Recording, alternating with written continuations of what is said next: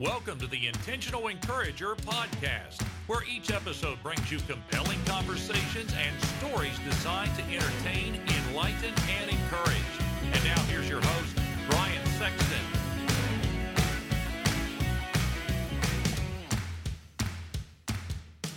And welcome into the Intentional Encourager podcast. I'm your host, Brian Sexton. Thank you for joining us again today. And we are going to the Great White North. And I love it. I will go to the Great White North any day that I can have fantastic people like this guy that I'm going to be talking to in this podcast. He is on LinkedIn as well as I am on LinkedIn, and that's where we met. And he is doing something really, really cool that I want to tell you about. And if you'll give me a moment, I will tell you more about him. See, well, we don't apologize. We do this on the fly. He's an integrator, an innovator, a renovator. If I could talk, would be all right. Change leader, all around good guy. Aaron Kuchirka joins me on the Intentional Encourager podcast. Aaron, one, did I get that right? And two, how are you today, man? I am really well, and thank you. Yes, you did. Like always, just say it like a sneeze, Kuchirka, and you did it just fine, Brian. Thank you so much. Bless you. Absolutely. Oh, what a pleasure to talk to you today. And I just want to recognize Brian today because Brian, Cyber Monday, I don't know if you put date stamps on these or not, Brian, but your book, I just want to congratulate you for getting your book out. It's fantastic, amazing accomplishment. Well, Aaron, you had a big part in that too, because you were a beta reader. And, I'm surprised you didn't get through the book without falling asleep several times, or, it's probably a really good cure for insomnia. So, maybe it was peaceful and tranquil, but thank you so much for being a part of that process. And I really wanted to have you on the podcast even before that to tell your story, because, man, you are doing something amazing. So let's go here. Most people are trying to survive a pandemic. You go and buy a church to renovate during this pandemic. So let's start there, man. What prompted you to go buy a church to renovate it? And if you're watching this on YouTube, you can see above Aaron, he's inside the sanctuary of the church. Let me give you a little view. We'll just go this way.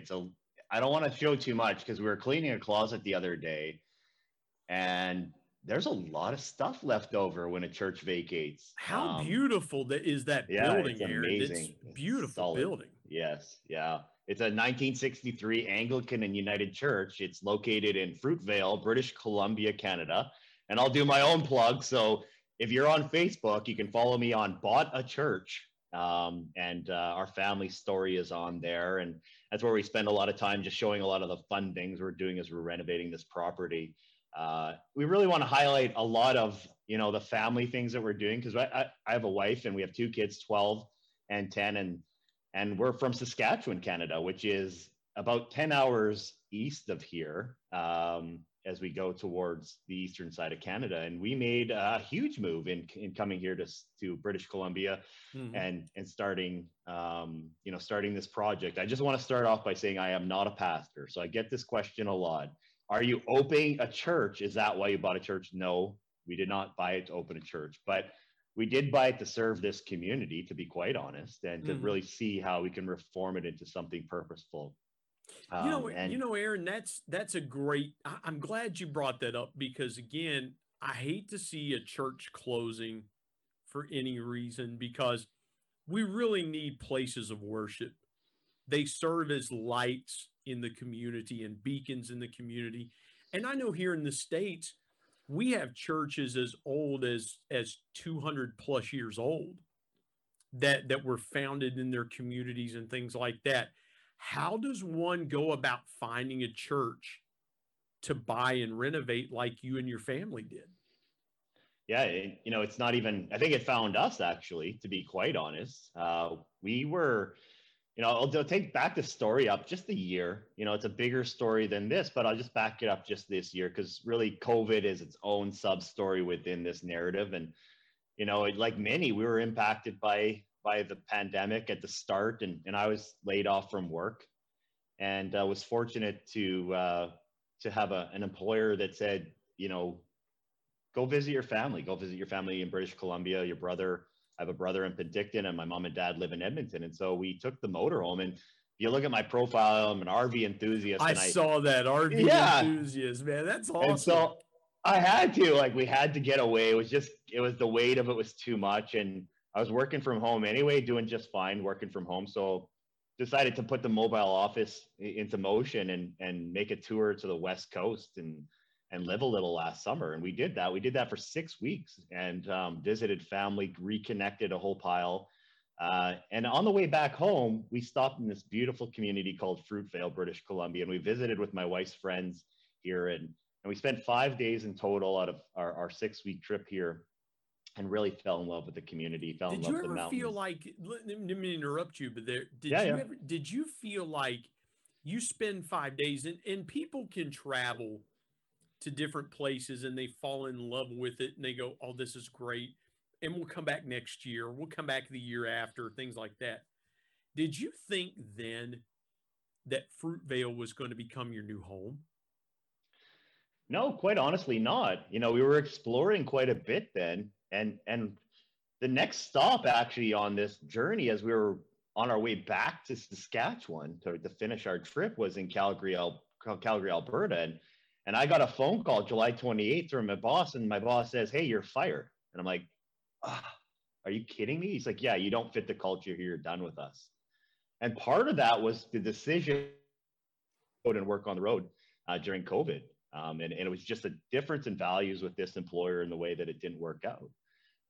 But I went back home to Saskatchewan quite defeated at that point in time, thinking, okay, you know, now what do I do? Now I'm among, you know, a lot of other people suffering through COVID, unemployed and looking for, you know, a new start forward. And so we started to say, well, let's blow it up then. It is a COVID year. You know, what's the potential? How far can we go with change if we're deliberate and intentional on how we do it? And we started looking at location change. And Fruitvale was one of the first ones that came to mind. And we found a property that almost purchased, but then this church just popped up in the real estate, and we fell in love, and we bought it sight unsold. We toured it digitally, electronically. It really fit within the COVID narrative of online and how you really travel the world and see the world differently during this time. And so we saw it online and we purchased it, and it's a wild adventure now. Aaron, when you think about, you get that phone call and your boss says you don't fit the values that we have, there's two ways you can go with that. The first way is, what's wrong with me? Why don't I fit? Or the second thing is, okay, what's wrong with them? Because in this work from home environment, man, you know, there's a lot of positions you could work from anywhere. I've got a guest coming on the podcast that I did a recording with today, and she's from California, went to France to see her dad. Her dad ended up passing away, and she got locked down in France. And so she had to work from France and run her business from there instead of the United States where she lives. When you got that phone call, what was your thought process? Were you mad? What kind of take me through those set of emotions? I've been there. Right. What was that like for you and your wife to get that phone call? Yeah, well, it was really tough, you know, and we'll back it up just a little bit, is that I was the executive director of the Saskatchewan Forest Service. I've managed very large teams and groups and worked on organization, team building, change management. And so when I joined the organization, I knew very quickly there was a disconnect in values that wasn't going to resolve itself unless we really worked on the problem. And I challenged myself to work on the problem with my employer before I left. But, you know, we get a call like this out of the blue, and I'll say it wasn't unexpected. It was kind of almost a relief, if you will, Brian, in the sense that we had now had some conclusion to a very difficult work transition that clearly wasn't in the best of alignment for either party. And I had that moment. I think that moment that so many leaders speak to, where I've lost my job, I've had this major force in transition. And you can either choose, as you allude to look at it as a devastating situation, or you can choose to really look at it optimistically and say, okay, where does this open my world to, right? And where can I then, and that's really what we did as a family. We truly did that. We prayed on it. We thought hard. My wife and I, really had a lot of conversation about what does this mean? Because it took us away from a place that we ultimately loved, which is our home in Saskatchewan, a home that we built, and an area that doesn't have a lot of jobs and opportunity. So upon losing this job, I lost another opportunity to live and work in a place that I loved with family and other relationships. But instead of taking that as the end of the world and deciding which pizza delivery job I was going to take, no offense, but I mean, looking for that other opportunity to serve and film and feed my family in an area that just doesn't provide a lot of opportunity. It was scary. It was devastating. And we had to think very difficultly, very, very, it was a tough decision to think about how we change our lives to accommodate this change in reality. And so I was fortunate, extremely fortunate, to begin working with a new company that allows me to work remotely, and have encouraged me to do this change and to move away here. They've encouraged me to be here and work remotely with them in Prince Albert. And by working on this church, it really gives me a new purpose. I take this as my full-time job now, right? I look at this as being my opportunity to use this year to learn and grow, and serve my family, and perhaps create some function within this building that allows me to continue to do and advocate for the passions I have, which has been fantastic. And that's been the true lesson of all this is that, you just roll with it, you pivot, and you be intentional with what I'm trying to do, which is intentional with my family, intentional with recognizing the value of community and family relationship, and trying to diminish the financial piece to a level where it doesn't drive or control every decision I make. And hopefully others can get to this place, because if we can get there, then our cups run over, and we can start to advocate our passions and really use our gifts for ways that are more than just survival, right? And I feel for everyone right now, because I feel that there's so many families and people out there that are in survival mode, right? And that's tough.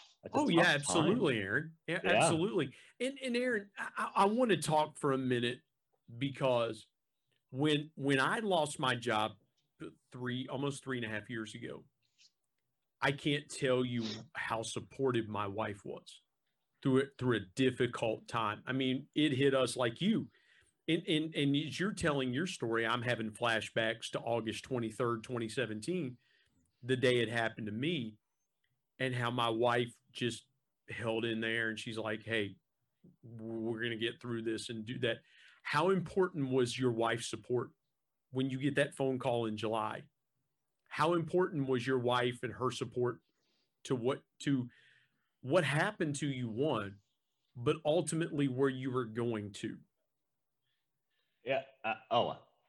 Immensely. I mean, without it, it's truly nothing without that support. I can't overemphasize how important her participation in this conversation has always been. And it wasn't just today. I mean, the decision to live as a family really came to our family 10 years ago. It came in 2010, and that wasn't the time where we decided it. That's the time when we moved from Edmonton, Alberta, to Prince Albert, Saskatchewan, a city of 1 million to a city of 40,000 people, a corporate, in job where you're working with, dynamic industry and all the rest of it. Hey, I have an Edmonton Eskimos hat that I awesome. am proud of to have. Yeah, we went to Windsor, Canada probably 8 years ago, and I told my son, I said, I want something from Canada, and we went to this outlet mall, and we walked in this sports store, and he bought an Edmonton Eskimos t-shirt, and I bought a Edmonton Eskimo. No, I bought a Saskatchewan Roughriders hat. That's what I That's bought. what I want to hear, man. I bought a Saskatchewan. I should have broke it out, man. My fault. You should have. I should have. But here's the thing that I will do for you now, my friend. Behind me is my professional background. Normally, I have the Intentional Encourager podcast background. The Saskatchewan Roughriders hat will now have a place on the mantle just for you. I love it. Just That's for awesome. you, Aaron Kuchirka. Well, you were just for you, man.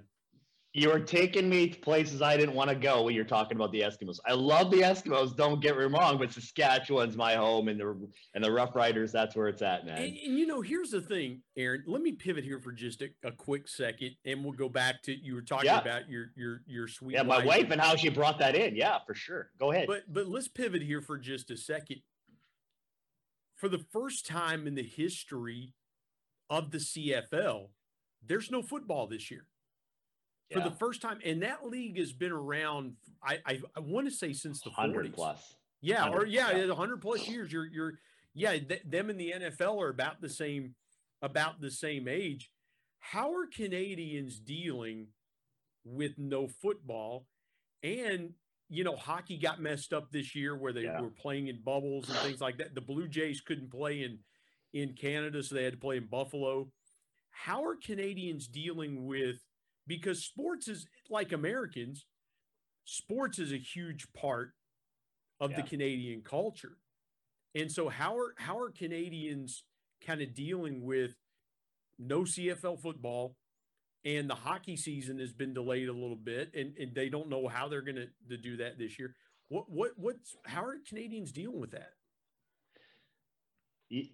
It's on two levels, right? You either participate or you watch, right? And so right now, the watchers are hurting hard, you know, of course. You know, there's not a lot of content, you know, and so what are you watching? Virtual sports for most part, but so that's unfortunate, and it really hurts because our leagues, you know, and our sport teams have a smaller following, but it's dedicated, you know, it's passionate. You know, you take the Saskatchewan Roughriders, for example. We're a province of 1 million people, but we support a team like that. And it's, you know, the brand is known throughout the world.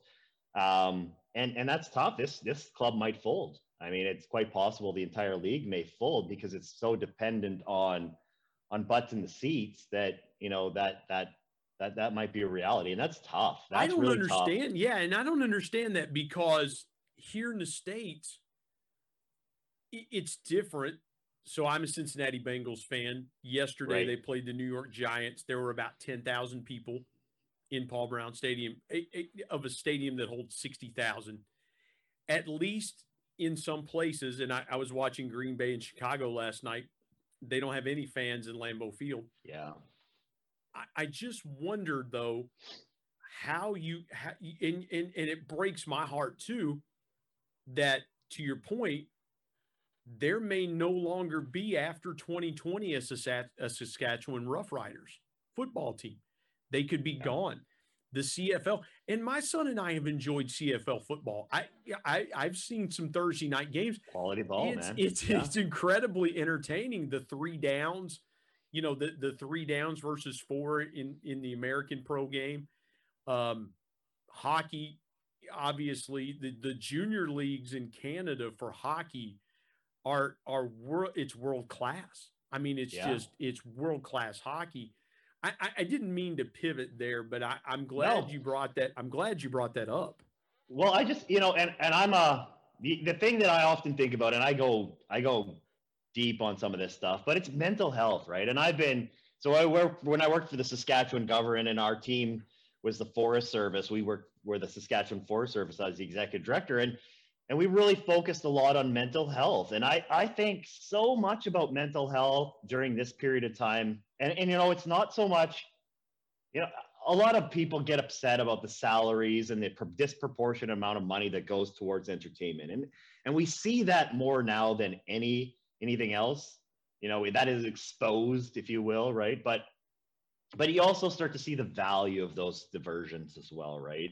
Yeah. And how in this time where people are just so overwhelmed mentally with everything. We need escape, and it's missing. This piece is missing, and it's missing. And I know in the United States, it's a watch culture, very, very, and that's great. It's a very full watch culture. Here we might get 1 million, 2 million people to watch a game on TV. That's the difference, right? But we'll get 15,000 butts of ferocious fans in the stands, right? So, but even hockey, here we play hockey all the time. Kids are in hockey. It's winter now, and right now a lot of families aren't able to participate as a family. So they drop the kids off the door, fully dressed. The kid goes into the game, practices, they come out, and then mom and dad pick them up at the door. This used to be an entire experience for many families on a weekend, right? Yes. Getting dressed, going to the game, helping the kid tie the skates, get out on the ice, and watch the game, cheer, celebrate, go for a bag of chips afterwards, right? And now it's that whole piece is missing. We moved to an area, primarily, this is a big part of why we moved here, is I can't be locked in over this winter again. And in Saskatchewan, where I live in Saskatchewan, where we used to live in Saskatchewan, it's a colder area, right? And so here in British Columbia, further south, the average temperature is around zero. I'll just use that works for both Celsius and Fahrenheit. Yeah. And so we have skiing and snowshoeing and all kinds of things. So, again, the need to reopen ski hills and reopen, these sort of recreational things is so huge just for our mental health. Hey everybody, Brian Sexton here. I want to tell you about our sponsor, SEO National. SEO stands for Search Engine Optimization. Now what's that, you might say? Well, search engine optimization helps you show up higher on search engines in front of paying customers for words that you as a business owner can monetize. What a great concept. SEO National is owned by my good buddy Damon Burton, who's been a guest here on the Intentional Encourager podcast. Not only has Damon and his team worked with businesses of all sizes, from e-commerce startups to NBA teams and Shark Tank featured businesses, but more importantly, Damon and his team are about transparency, trust, and providing lifetime value. So much so that he still has his first customers after opening SEO National 14 years ago. Let me give you some intentional encouragement and call Damon and his team today at 855-736-6285 or go to www.seonational.com and get a free quote. Well, how close are you to Vancouver, BC? About 6 hours east of Vancouver. Oh, wow. And then about 6 hours west of Calgary. So we're kind of right in the middle of those two big cities. Yeah, and Vancouver and Calgary are two of the great western cities of Canada because of their diversity and the things to do and the quality of life, as you just mentioned, the quality of life. And I'll say this, many Canadians would feel like that the center or the forward or the goalie, and forgive me for not knowing any names, I should have, the best player on the Montreal Canadiens is worth far more than the Canadian Prime Minister. Most Canadians would say, that's fine. Pay them whatever they want. And Justin Trudeau can go fly a kite for all we care, as long as, but, and Aaron, what I loved seeing a few years ago were the Atlanta Thrashers moving back to Winnipeg and becoming the Winnipeg Jets. That was so cool. And I read an article about a week or so ago where there's groundswell again to bring a team back to Quebec City. And so for years you saw a lot of Canadian teams migrating south. And what the realization is that the true, to your point, the true hockey fans, those teams are returning back to Canada because they know that their support is solid. I mean, it's really solid. It's not going anywhere. And I think that's really good. Edmonton for years, with the Edmonton Oilers, I mean, just rabid support. The Canucks in Vancouver, rabid support. The Flames in Calgary, rabid support. And that's awesome. Speaking of mental health, I want to go here with you for just a second. I'm glad you brought that up. right after you got let go, let's pivot back to that for just a second. Right after you got let go, you're talking about the support of your wife and things like that. How was your mental health in the days and weeks after that? Because that's a devastating event that you're unprepared for. It's unplanned. That really can take a toll on a lot of people. What was your state of mind in those first couple of weeks and first month or so? Oh, really healthy, positive, but cautious, right? And the reason I say this, I'm 43 years old, so I'm not, I got a lot to learn, but been through a lot too, right? So, the hardest period in my life was when I was thinking about accepting the job for executive director of the Forest Service. That was the hardest period because my anxiety at that point in time went through anxiety disorder that I had and how that was impacting my life. And at that point in time, I went on medication, I went in counseling, and I started to really think about mental health.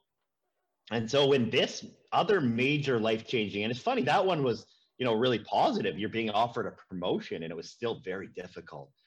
When this one happened, when I got fired, it was, like I said, almost a relief because I knew in many ways it was coming and I didn't know when and I didn't know how, but I knew that this relationship wasn't going to last forever. And that was okay. And I'd come to very clear terms with that. I'd already moved on in many ways and thinking about what that next step looked like for me. So when this happened, the anxiety went through the roof and the mental health first aid then really kicked in and really started to think about, okay, how am I feeling? Was very aware of myself and the anxiety was starting to go high. And, then you reach out, right? You start to look for resourcing. I spoke to my wife. I spoke to my counselor at that point in time. I spoke to my doctor. And I just, was very transparent with the illness and just saying, I feel these symptoms. It's a very stressful point in time. This is natural. Most, if ever, all would feel this way. But let's just be really, conscious about how we work through it because, you've been here before and you can manage this. And so it's not to say that the impact was any different or that I, thankfully now have a lot of awareness about mental health and how it triggers me personally and how I work through that personally. And so I'm a huge advocate again of, just talking about people's mental health, and that can be anxiety, depression, any way you're feeling. And then really just thinking about how you work through it and being aware of yourself. And that to me is one of the largest steps is if you're aware of those triggers and how you're going to feel and react, and you can, treat, right? And, 100%. Yeah. And there are good days and bad days. There are days that you feel really good and you feel positive and upbeat. And then there are days you just kind of get kicked in the teeth. And you're like, oh man, this stinks. I remember, and I'll go here for just a second, and then we'll get in more of your story. I remember there were days after I lost my job were really good. And there were days of like, man, why am I going through this? Like, what did I do? Like, God, what did I do to deserve this? And for the first time in my life, and I've said this, Aaron, for the first time in my life, I really came face to face with anxiety, depression, fear, doubt, things that I'd never really dealt with before, even after my dad died, but I came face to face with those. And I learned it's like, okay, I'd never really had to go through those things. And so going through them was like, okay, I now know when they start to come at me again, I'm like, I know how to deal with it. And so you're 100% right. And I was reading an article last night, and they were talking about in Japan how suicides are more deadly than COVID. And I'm like, good grief, we have got to, got to, as a world, come face to face with this and say, hey, we've got to do some things differently because we're going to lose way more people to suicide than we're ever going to lose to COVID if we don't get our arms wrapped around this. And I know the virus is deadly, and I know that it's nothing to play around with. I get that. But man, we have got to come to terms with there are hurting people out there that if we don't continue to, if we've got to open some things up to get people, back to some semblance of normalcy. I want to pivot for just a minute, and I want to get to your story, and you go back as far as you want to go with telling your story. just I'm just going to give you the floor. I'm just going to kind of shut up and let you take it. And I may jump Okay. in from times, but take me back into your story and your Okay. life as You far do as it, you want to man. go. Okay. Okay. And I always like to start, again, I feel like my story is divided into two parts. The time I met my wife and decided to be part of a family, and a time where where I was part of another family, and that was, my mom and dad, and growing up and discovering who I was. But, I met my wife in 2007 and met her in Edmonton, Alberta.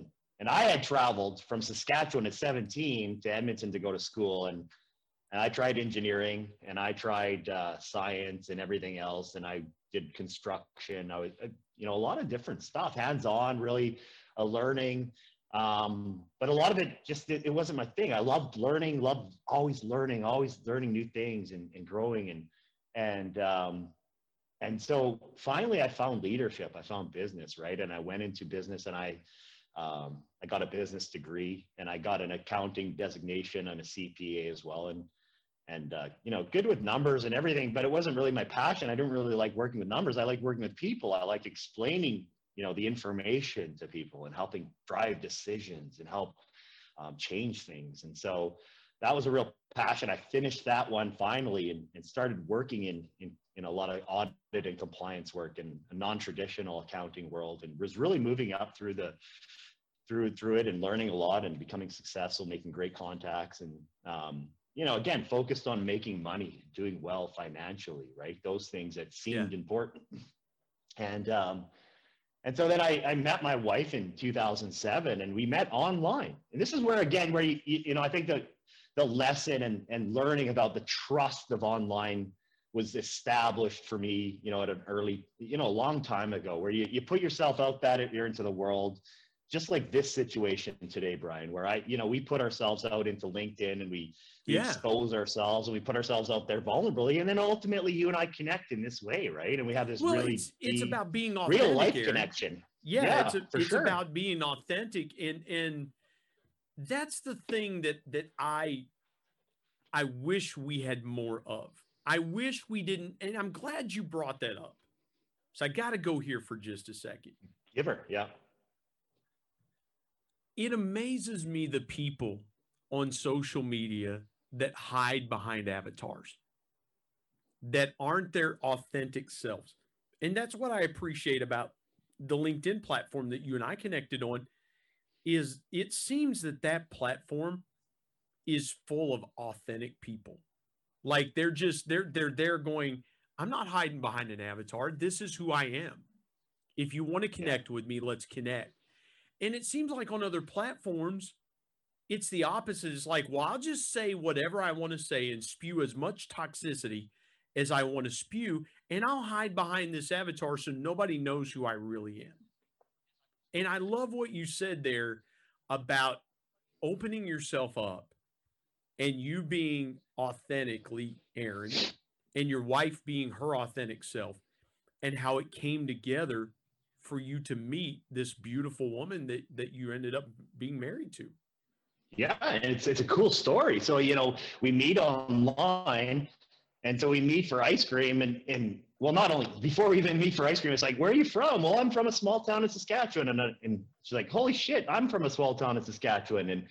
And we find that we lived like 40 minutes away from each other back when we were kids. And we played hockey in the same, not her, but I played hockey against her brother in her small town. We had a lot of the same friends. And it just, again, so through the internet, in a city of 1 million people, I find this one woman who lived 40 kilometers. We have all this connection, right? All this, and it's just, again, opening that up to that. And she was authentic with who she was, and we met, and we went out for ice cream, and the rest is history. 9 months later, we were married, and then we were deciding, okay, well, now what do we do with our lives? And we decided we both wanted to move back to where we were from. So we went, we had our daughter, and then we had our son in 2010, and we were very focused then on leaving corporate behind and really focusing on filling our family and focusing on our family and moving to a place where you can make less money, but it's a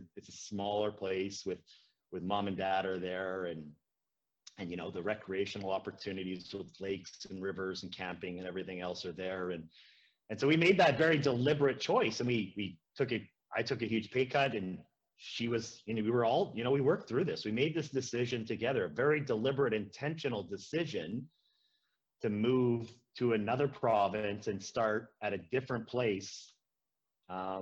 Because again, refocusing, recentering on family. And that was fantastic. And so I got a job with the Ministry of Environment within the Saskatchewan government. And I was a manager within them. And it was, again, I've never worked in forestry, but as the full circle turns, one of my first jobs was as worked at a sawmill when I was 12 years old. So, back into the forest industry again, which again, it just sort of strange how these things come around. And so I worked as a manager within this and built a team. It was a smaller team, and I loved them, and they really connected with me. And I learned so much about leadership and developing people and emotional intelligence and human health and, and safety and primarily learned about the environment and developed a huge passion for protecting and serving the environment. See, I'm listening to your story. Yeah, Aaron, I'm listening to your story, man, and it's like, okay, how do you get a job at a sawmill at 12 years old? That's amazing, man. Like I would have never thought at 12 to get a job at a sawmill.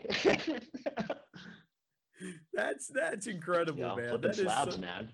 Yeah, that is so good, man. Yeah.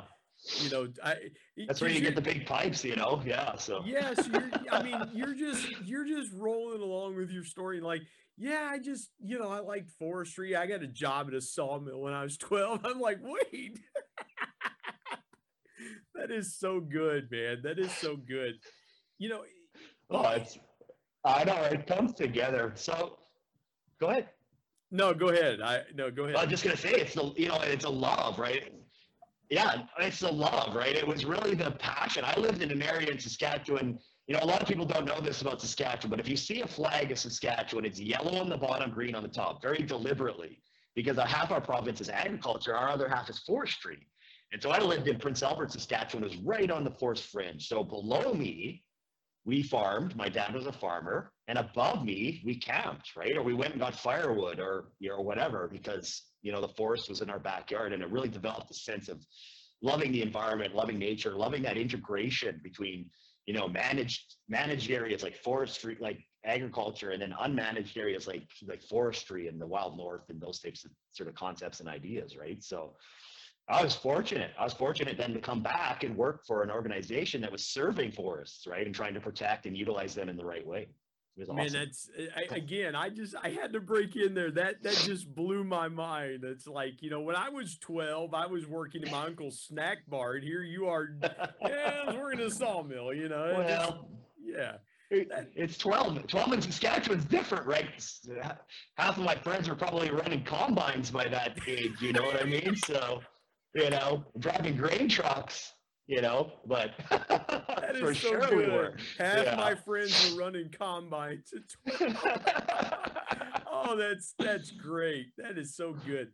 Hey, I want to ask you this because this has been such a fantastic conversation. I have enjoyed the daylights out of this, as we say in West Virginia. Absolutely. I want to get to the biggest obstacle that you've overcame, and maybe you touched on it, but maybe there's another obstacle in your life that you overcame. And what was the greatest lesson, Aaron, that you learned from it?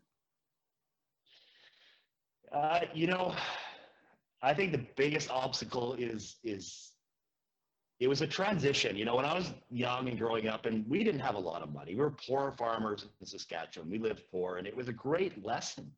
My dad gets so mad at me for telling this because he's like, we were not poor. We were never poor. And we weren't poor in his mind, and in my mind, we were never poor. Never felt that way. But when I look back on it now, I say, no, look, we didn't have a lot of money. We weren't well off. But the lesson you taught me, Dad and Mom, is that we were rich beyond our wildest dreams. We had a beautiful environment to live in. We had a family that loved us. He took us to church we needed to play hockey, 3 boys all winter long. You know, that was a massive commitment that my parents made for me and my brothers and growing up in the place that we did. And they did that for a long time and suffered through that for a long time, you know, at their own expense. My dad had to go away to work. You know, he had to go away for months at a time to work to make money to come back so he could continue to own and operate his farm because he couldn't make money on it, right? So I was not aware of this lesson, though. That was me living it.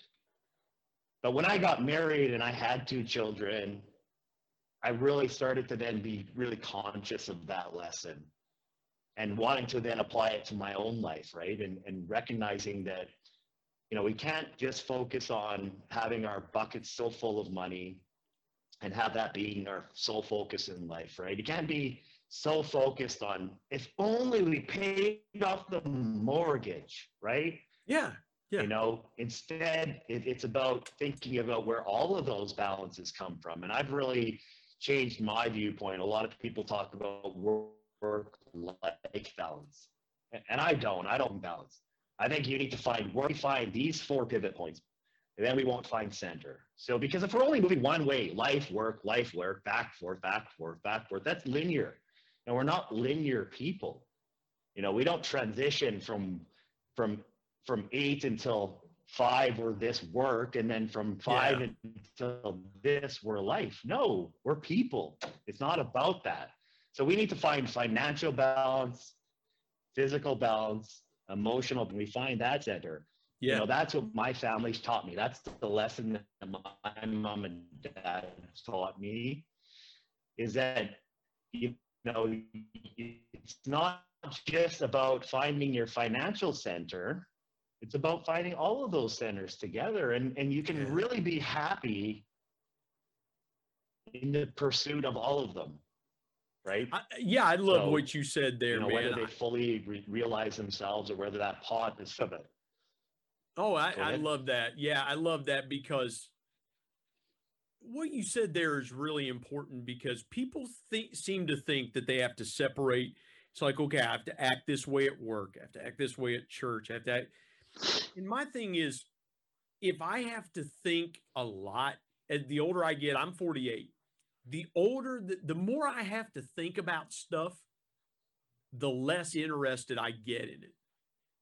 If I can just be the same way all the time, it's much easier for me, because then I'm like, listen, this is, you know, if you're requiring me to make a lot of effort, then nah, that's not what I want to do. Because I'll put forth the effort in my work and things like that, and I don't want to confuse that. But my point is, I would much rather everything just be real simple. Just be easy.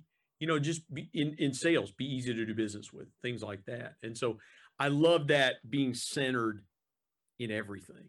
So you don't have to worry about it. Aaron, my last question, man, this has been so good. I have flat enjoyed this conversation. Take me and share with the audience your biggest piece of intentional encouragement. Yeah. Having some bandwidth problems here, so just hang tight, Aaron. So share with me your biggest piece of intentional encouragement. For me, it's about just being that way. You know, let's just be, right? Yeah, exactly. Okay. You know, let's just be, let's just live. Let's just be transparent and honest of intention. You know, and I think that if we can do that, we're going to make mistakes. We're human. We always do. But just be satisfied and confident that if you operate with positive intention, that you've really done the best you can, and you can go to sleep without that narrative in your head. And you can let that go to rest, and you can just go and wake up the next day and continue to operate with positive intention, and on we go, right? And fearless forward. Yesterday was, or what tomorrow will bring, and try to bring. Yeah, I love that. That is so good, man. Just think about today. And that's awesome. Aaron, this has been such great conversation. I would strongly encourage folks to connect with Aaron on LinkedIn, Aaron. His last name is spelled Kuchirka. Connect with him on LinkedIn. I went ahead and followed Bought a Church on Facebook. Go to Bought a Church on Facebook, and you can chronicle with Aaron and his family their journey in buying a church. And just connect up with him. Aaron, this has been a blast. I have enjoyed this thoroughly. By the way, 12-year-olds running combines. That will be in my head for a long time, man. That is so good. Aaron Kuchirka, thank you so much for joining me today on the Intentional Encourager podcast. Oh, thank you, Brian. It's been fantastic. I love sharing and hearing your story as well. So I love this platform. I love what you're doing. Keep it up. I appreciate it, man. Thank you. And thank you for joining us on the Intentional Encourager podcast. My thanks as always to producer Bryce Sexton and technical advisor Matt Means. And the ultimate thanks goes to the Lord Jesus Christ, who provides intentional encouragement every day through his word. And until next time, remember, everyone, everywhere, at any time, and any place can be an intentional